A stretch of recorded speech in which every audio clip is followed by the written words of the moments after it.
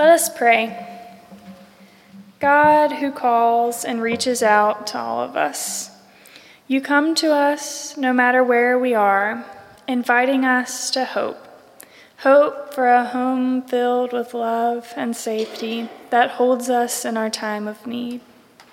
And God, we don't always find those things in our homes. Your own child didn't find those things in his hometown. The most perfect example of humanity was run out because they didn't like what he had to say or what he was doing. And sometimes we find ourselves in this position. Who we are is counter to what those around us want us to be. So many of us have felt the pain of having to leave our homes and the places we are most familiar with. And so we go as refugees with Jesus, setting sail or beginning the journey to an unknown land. We are surely in good company along our journey, as so many of your children have traveled to new lands at your call, or to honor who you made them to be.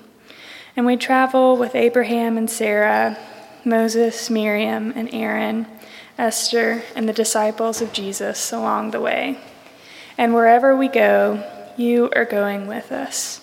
You are a God of the oppressed, and when we cry out, you are right there with us. When we find ourselves on the side of the oppressor, when we draw borders and build walls, when we tell others they do not belong with us, you are still there, calling us with the voice of the pained, the ones journeying to new lands, seeking love and safety.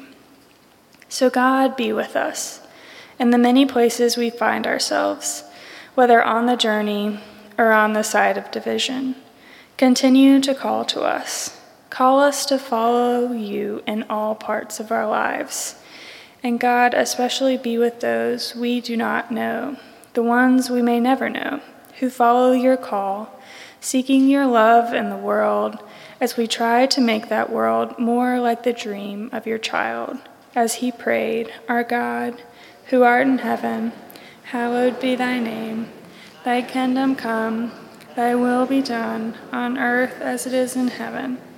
Give us this day our daily bread, and forgive us our trespasses, as we forgive those who trespass against us. And lead us not into temptation, but deliver us from evil. For thine is the kingdom, and the power, and the glory forever. Amen.